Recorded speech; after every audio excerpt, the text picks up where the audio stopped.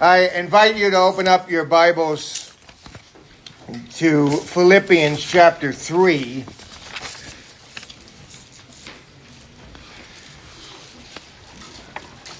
And we are going to look at a word there that is so important in the New Testament. It's the word dynamite. Now, I grew up watching Good Times. Anybody watch that? Yeah. And what would he say? We'd clap and say what? Dynamite, you know? Dynamite. I used to love that. The dynamite. And but when we think of dynamite in our context, what do we think about? Something that does what? Blows things up. You heard about the guy that used to go deer hunting. And he stopped using guns and bows. He decided to use dynamite. You know why? He got more bang for his buck.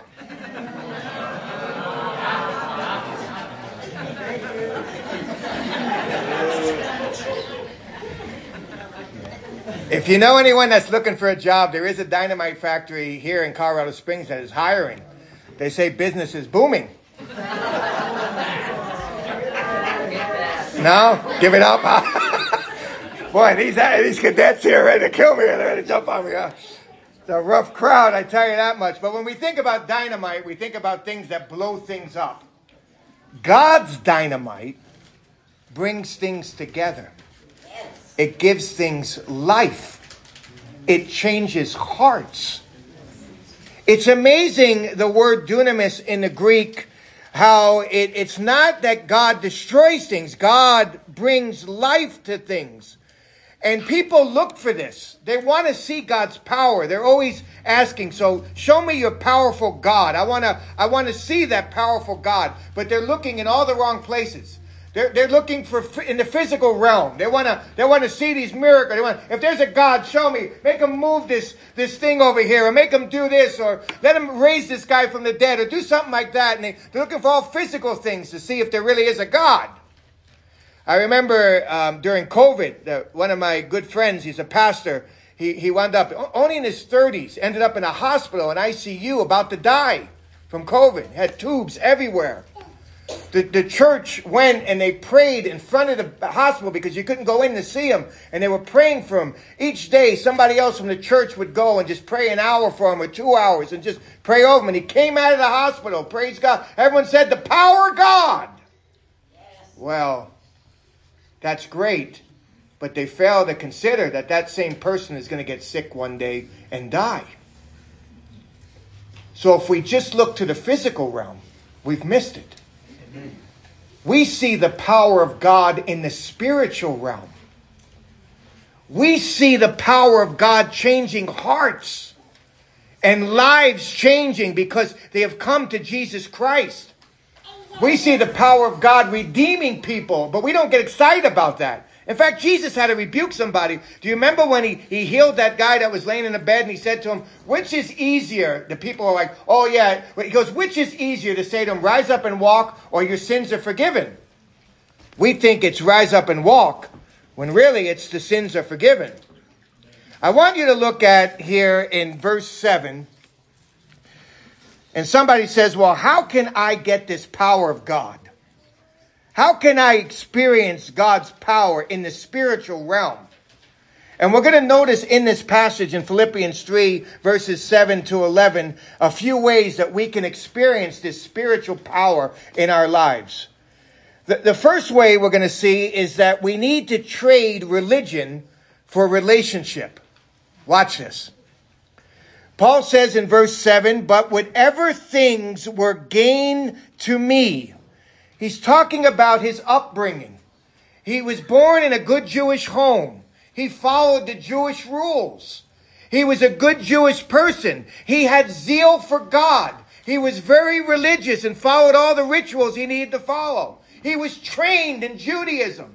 He had that zeal, and then when it came to obeying the law, he was blameless, the Bible says. But notice what it says here in the verse. All these things that were gained to me, all the things that I trusted in, the religious things that I trusted in to give me a right relationship with God.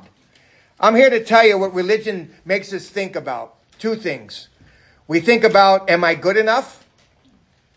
And we think about, have I done enough? I'll never forget when I visited my father in a hospital and he was dying, and I was in a hospital and a nun got on the elevator, and I asked her, I said, so tell me, how do I get to heaven? How can I get to heaven one day? And the first words out of her mouth were, how good are you? I said, if it's up to that, I'm in trouble. We never know. How good is it good enough? When have we done enough? And religion leaves us thinking about that. Am I good enough? Have I done enough? But look what Paul says. All those things that I trusted in that were gain to me, that I thought helped my relationship with God, those things I have counted as loss for the sake of Christ. Now watch this, verse 8. He says, more than that, I count all things to be loss in the view of the surpassing value of knowing Christ Jesus, my Lord. Here's what he's saying. He's saying that unless we understand that Jesus Christ, a relationship with him, is superior to a religion, we're never going to leave the religion. Here's what he's saying. We have to understand that knowing Jesus Christ is superior to anything on this earth. I give people this illustration. I'm from New York City. Amen. We got a few. Don't mess with us. We got a few. Don't mess with us. We got some here. You mess with us, we'll get you. There's one thing that comes out of New York that is absolutely beautiful, other than I-95. There's something that comes out of New York that is beautiful. Are you ready for this? New York what? Starts with a P. Pizza. There is nothing like it. Now, if you go to New York Pizza over here, the Colorado New York Pizza, I don't know who opened up that. I'm going to find him. And I'm going to send my uncle after him, and he's going to get whacked. I mean, that is a fake New York place. That is not New York Pizza. But yet he calls it New York Pizza. The gall of that guy. They call it New York Pizza. You go to Domino's. You get Brooklyn sliced pizza. I'm here to tell you, that's not Brooklyn. All right? I don't know what Brooklyn they're talking. Probably Brooklyn, Kansas. I don't know which Brooklyn they're talking about. It is not Brooklyn, New York. But they tell you it's Brooklyn pizza. I have yet to find something that is as good as that pizza. Now, I went to Chicago. I want to pick on you guys for a moment from Chicago. They talk about, you got to get your Chicago pizza, you know what I mean? The Chicago pizza, everything about pizza, doubles, and they get this. I went to Chicago, I had the pizza, it's like that thick. How do you even eat that? Can't even get your mouth around it. And it's nasty. I'm ready to throw up after. This is the pizza I've been waiting for you got to have Chicago. Get out of here with Chicago pizza. I didn't like the Chicago pizza. Then we went to Italy. Oh, man, mamma mia. And we ended up in this place. We're on our honeymoon, and we ended up in Naples. And we're in this place, and it was a dump of a place. And you see this thing, and it says pizza. So we get this pizza. What did we pay? Like $1. I forget how much it was. It was so cheap, too. We were like, the best pizza in the world. Now you know why God loves Italians, amen? And they know what they're doing. I mean, it melted in your mouth. And no cheese on it. You don't need cheese in Italy. You don't need, beautiful, unbelievable. I had a little, I forget what it was. Oh, man, unbelievable. This is it. This is it. Do you know what Paul's saying? When it comes to religion, it's nothing compared to Jesus. This is it. In fact, look what he calls all the things that he trusted in before. He says, I count him as lost in all things for the surpassing knowledge of knowing Christ Jesus my Lord. Watch this in verse 8. For whom I have suffered the loss of all things and count them but what? Rubbish. That's an interesting Greek word. It's the word for manure. Now, I don't want to be too crass here. He, looking at his life, saying, all the things that I've trusted in, compared to trusting in who Jesus is nothing but dog doo-doo. It's nothing. It's garbage. It's rubbish. It is worthless. It cannot even compare to knowing Jesus Christ. All my life, I thought I was gaining a relationship with him through doing religious works. And then I realized that it's not about that, but it's about a relationship with Jesus. And now I look at what I've done my whole life, and I look at it and I say, wow, that's manure. Nothing. It's rubbish compared to this. Watch what he says here. He says he counts them but rubbish, so what? That he may gain Christ. Here's what I fear. People try to earn relationships with God. They come once a week to earn a relationship with God. Sometimes they come once a year to earn a relationship with God. We can never earn a relationship with God. We have to put our trust in what he has done alone for us. Amen. Notice what it says here in verse 9. So that I may be found in him, not having a righteousness of my own. That's religion. Not having a righteousness of my own derived from the law. That's good works. That's trying to earn our relationship with God. He says, I don't want that relationship. I don't want a relationship where I got to earn it from God. Here's what I want. I want that which is through faith in who? In Christ. It's not what I can do, but it's what Jesus Christ has done for me on the cross. Yes. And somebody is saved when they put their faith alone in Christ alone for salvation. He says, I don't want a righteousness that comes from me. I need a righteousness that's outside of me because I will never add up. So I need the righteousness of Jesus Christ who died for me. We will never add up. How good is good enough? It's not. How good do I need to do? How much good do I need to do? It'll never be enough. But he paid it all. And when we put our faith alone in him, we have now a relationship with him, an intimate, personal relationship with him. We have the righteousness that doesn't come from our good works. We have a righteousness, it says here in verse 9, that comes from God on the basis of faith. So here's what I ask people. When you stand before God one day, where are you going to point? Are you going to point to some good work or something you've done? Or are you going to point to what Jesus has done on the cross? It's where we point that determines our faith. And when I point alone in him, I'm telling people I have faith alone, that Jesus alone died in my place, and I trust in him alone. Now look at this. Verse 10. He says, I trade all the religious stuff that I've done for a relationship with him. In verse 10, it says here that I may do what? Know him. I love that word know, because it talks about an intimate, personal relationship. It's actually used of the marriage relationship between a husband and wife. We know each other. We don't just know about each other. I think about the cadets for a moment and the minds that you guys have. I'm trying not to get jealous here.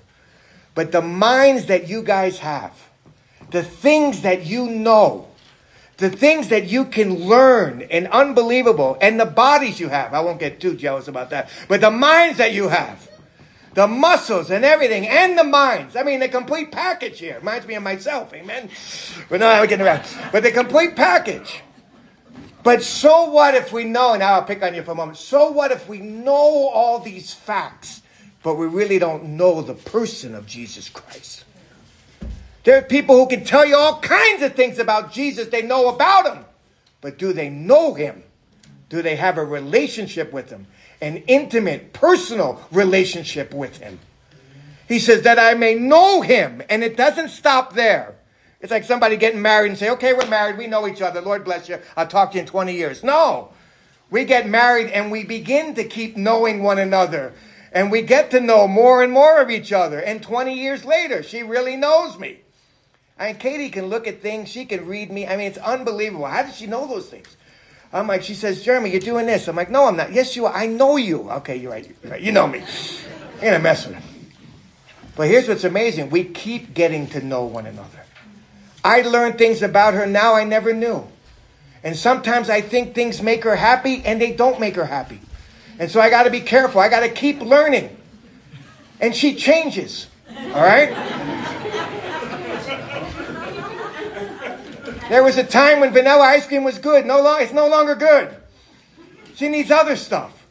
And then when other stuff I put on there, strawberry. No, I didn't want strawberry. I wanted the flavor today. Why? I thought I knew you. And then that was last week. This is this week.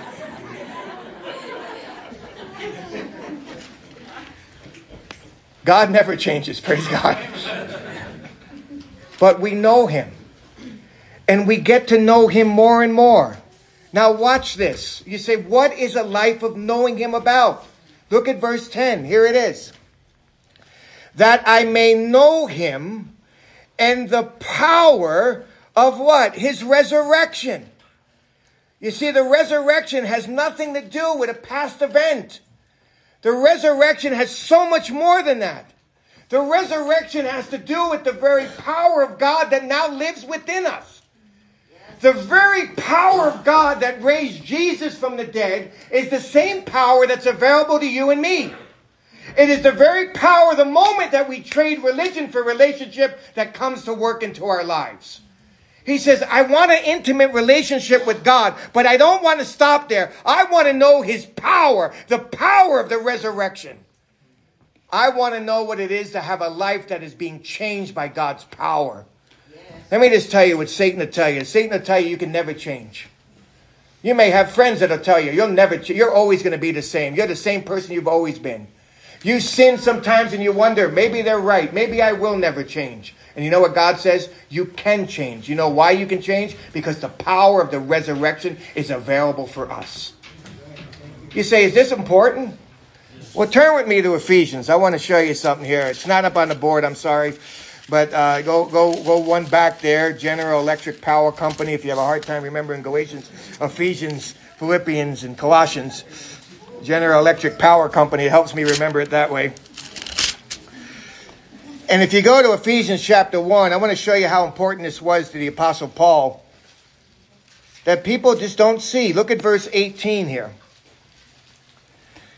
He says this, I pray, Ephesians 1, verse 18, I pray that the eyes of your heart may be enlightened, so that you will know what is the hope of his calling, and are the riches of the glory of his inheritance in the saints. Now watch this, verse 19. And what is the surpassing greatness of his power towards us who believe? Now what power is he talking about? Look at this in verse 19. These are in accordance with the working of the strength of his might. Verse 20, there it is. Which he brought about in who? In Christ, when he raised him from the dead. Paul says this, I am praying that the Ephesian believers, that the eyes of their heart would open up and see that they have the power to change and to be all that God wants them to be. What a beautiful prayer. He doesn't stop there. Turn with me to Ephesians chapter 3. He's praying again.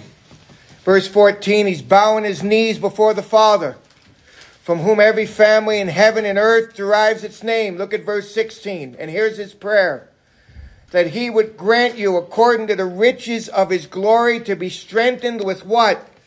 Dynamite, with power, through his Spirit in the inner man. Look what Paul is worried about. The inner man would be strengthened with power, and that the Spirit of God would help the person be all that God wants him to be.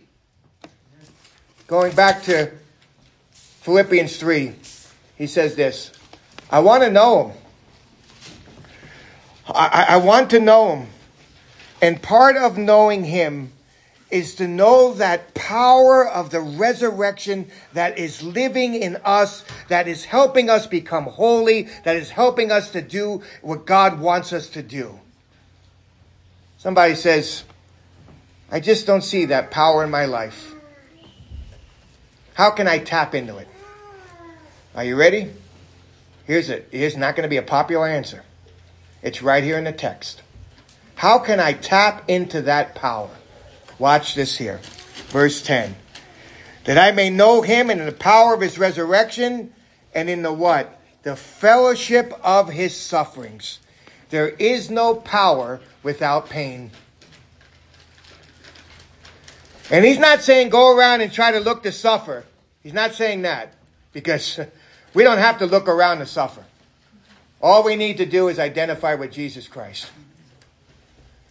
If we want to tap into the power of God, we need to identify with the Lord Jesus Christ. Not only on Sundays, not only once a year, but everywhere we go, we let them know that we are followers of Christ. We identify with Christ. And when we do that, are you ready for what's going to happen? There's going to be some people who are going to misunderstand us. There's going to be some people that are going to patronize us, whatever. People that are going to ridicule us. All kinds of things they're going to do. But that's okay, because we are followers of Christ. In some countries, they'll even lose their life for saying that. Not in ours. Not yet. But we're here to identify with Jesus. And I'm here to tell you, the greater the pain, the greater the fellowship with Him. The deeper the pain, the deeper the fellowship with Him, and the more the power. He says, I want to become part of that fellowship of the sufferings, identifying with Jesus Christ. Paul mentions this in 2 Corinthians chapter 12. I was looking at this verse. I couldn't believe some of the things in verse 10. He says this. He talks about his debilitating diseases. Did you know Paul suffered from debilitating physical diseases? He had the physical stuff that really nagged at him, that he prayed to God to get rid of. And God said what? No. Did you know Paul dealt with external pressure, the pressure of trying to live for Christ? Do you know that Paul dealt with misunderstandings and people hunting after his life? But Paul says this, when I am weak, then I am what? Strong. In the midst of identifying with Him, there is a power there. I'm here to tell you this. At our weakest moments, God is the strongest in our lives. I'll never forget when a friend was telling me how he had a son that was running away from some thieves, and the thief pulled out his gun just to play around, started to shoot some bullets, and ended up hitting his son in the neck. His son ended up in the hospital for a few weeks, and then his son eventually died. He said, Jeremy, I have never been so close to God during that time my son was in the hospital, and then my son died. There is deep communion with God in the midst of our pain. There's the fellowship of the sufferings. And here's the amazing news about it. Look at this verse.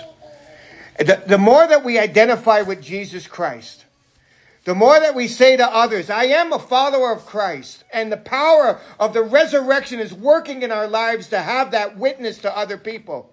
Notice what it says here in verse 10. We become more conformed to His death. We become more like Christ. And that's the ultimate goal, is that the Lord wants us to become more like His Son. It reminds me of the kid that went off to school and his mother was all worried about him getting ridiculed for being a Christian. And he came back and she said after a semester, did anybody ridicule you for being a Christian? He goes, no, Mom, no one said anything. Really? That's amazing. Yeah, Mom, no one knew I was a Christian. We try to avoid it. But the moment we identify, we become more like Him. Now, that was my introduction. Amen. I got one more verse that I do not want you to miss before we leave here today. And I mean, this thing blew my socks off. If this wasn't good enough for what Paul just said, watch what he says here. He uses a word for resurrection that's only here in the New Testament. You should circle it. You'll only find it here. It's not the same word here in Philippians 3:10 for resurrection in verse 11. It's a different word for resurrection. It's a word, like I said, only used here in the New Testament. You can find it in the Old Testament, used in the Septuagint in Genesis 7:4, that refers to living things. It is used outside the Bible to refer to those who were asleep but wake up. Well, that's kind of what we need this morning, huh? Because you guys have eaten too much. Who are asleep and they wake up. It's a word used of that. Here's what he says here. Don't miss this verse. It's an amazing verse. In verse 11, he says this. Here's the whole purpose of knowing Him and the power of His resurrection and the fellowship of His suffering, becoming conformed to His death. This is the whole reason why. So that one day, perhaps, somehow, he doesn't know the timing. He doesn't know the way it's going to happen. But this body that's subject to decay, that's subject to disease, that's subject to death, would one day be woken up. Here's what he's saying. He's saying, I don't want to live my life and start it well and end it bad. I want to live my life and know him and stay close to him until my body is resurrected. Because it's not how we start that matters. It's how we finish. And I've seen too many, and it breaks my heart. I've seen too many, even of my friends I've studied with, who have started so much on fire to know Christ and to love him and to serve him, to end up saying, I don't even know if there's a God. I'm here to tell you, it's not what you believed in the past that matters. It's what you believe right now. You say, I grew up and I believed for 20 years, but now I don't believe in it. It's what you believe right now that matters. And Paul knows. Paul saw people. Paul saw them start and end well, and he says, I don't want that to be me. I want to be someone who knows him and understands his power and has fellowship in his sufferings and becomes more like him to the very last moment of my life. Because I'm here to tell you, one thing that's amazing about the resurrection, we've got a little taste of it with the power of the resurrection in us, but one day we're going to experience an amazing resurrection of our bodies. The best is yet to come. My friends, one of my professors' aunt died, and they put a fork in her casket. And somebody came up and said, I know why you did that. She loved dessert. No, that's not why we did it. We did it because the best is yet to come. And she's going to experience it. My friends, the best is yet to come. But in order for us to experience the very power of the resurrection, we need to trade religion for a relationship. We need to have a personal, intimate relationship with him. And we need to identify with him wherever we are. And let them say what they're going to say and do what they're going to do. But the more that we suffer those things, the better the fellowship, the deeper the fellowship we will have with him. We are the strongest when we are the weakest. And let us remember that we have that very power to help us to make it to the very last moment. Because it's not how we start that matters. It's how we finish. So what about you? Do you have that relationship? Do you experience that power? Do you know for sure if something happens to you today, you're going to be in the presence of God? If not, now is the moment. Now is the moment to have that relationship. And if you're living in those old sins, can you just ask God to open up the eyes of your heart to see the very power, the resurrection that is living in you? Because we have no excuse to say, I have to live in those sins. We don't. We have the power to be all that God wants us to be. So let's depend upon that and not ourselves. Let's bow in prayer.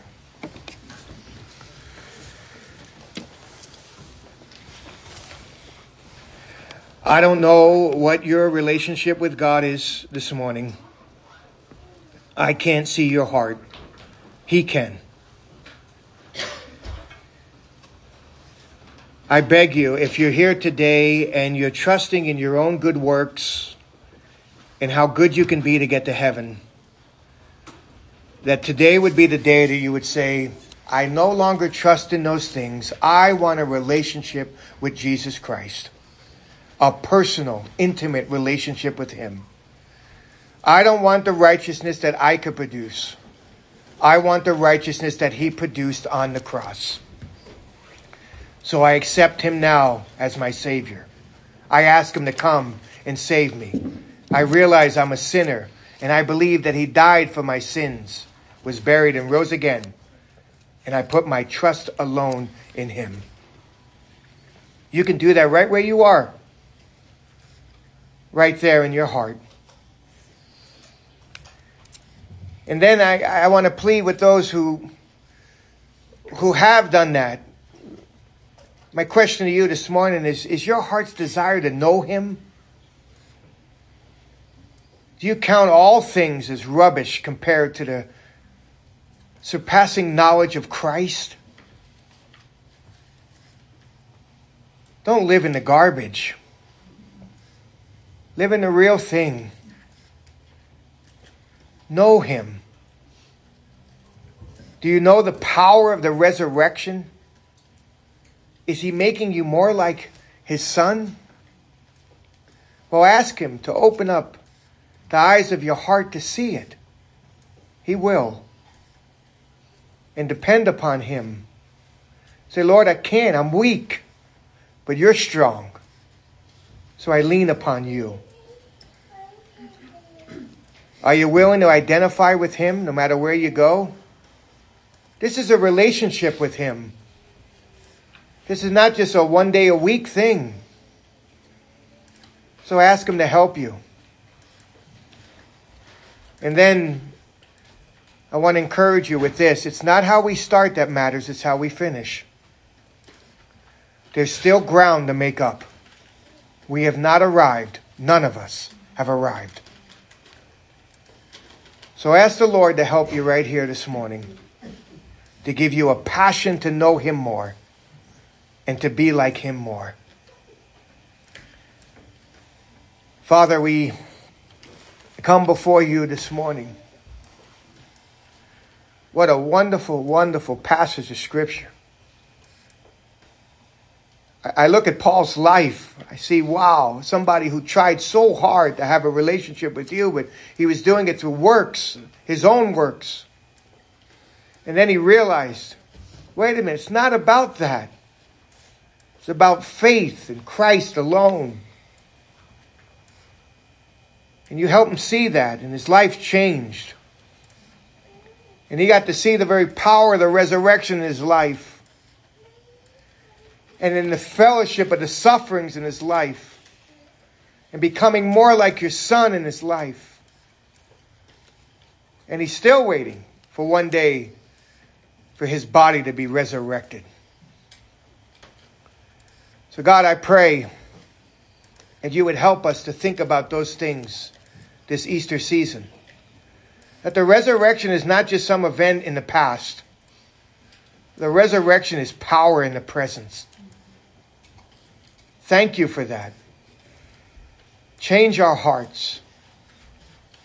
I pray for those who feel trapped in their sin and who think they can never change.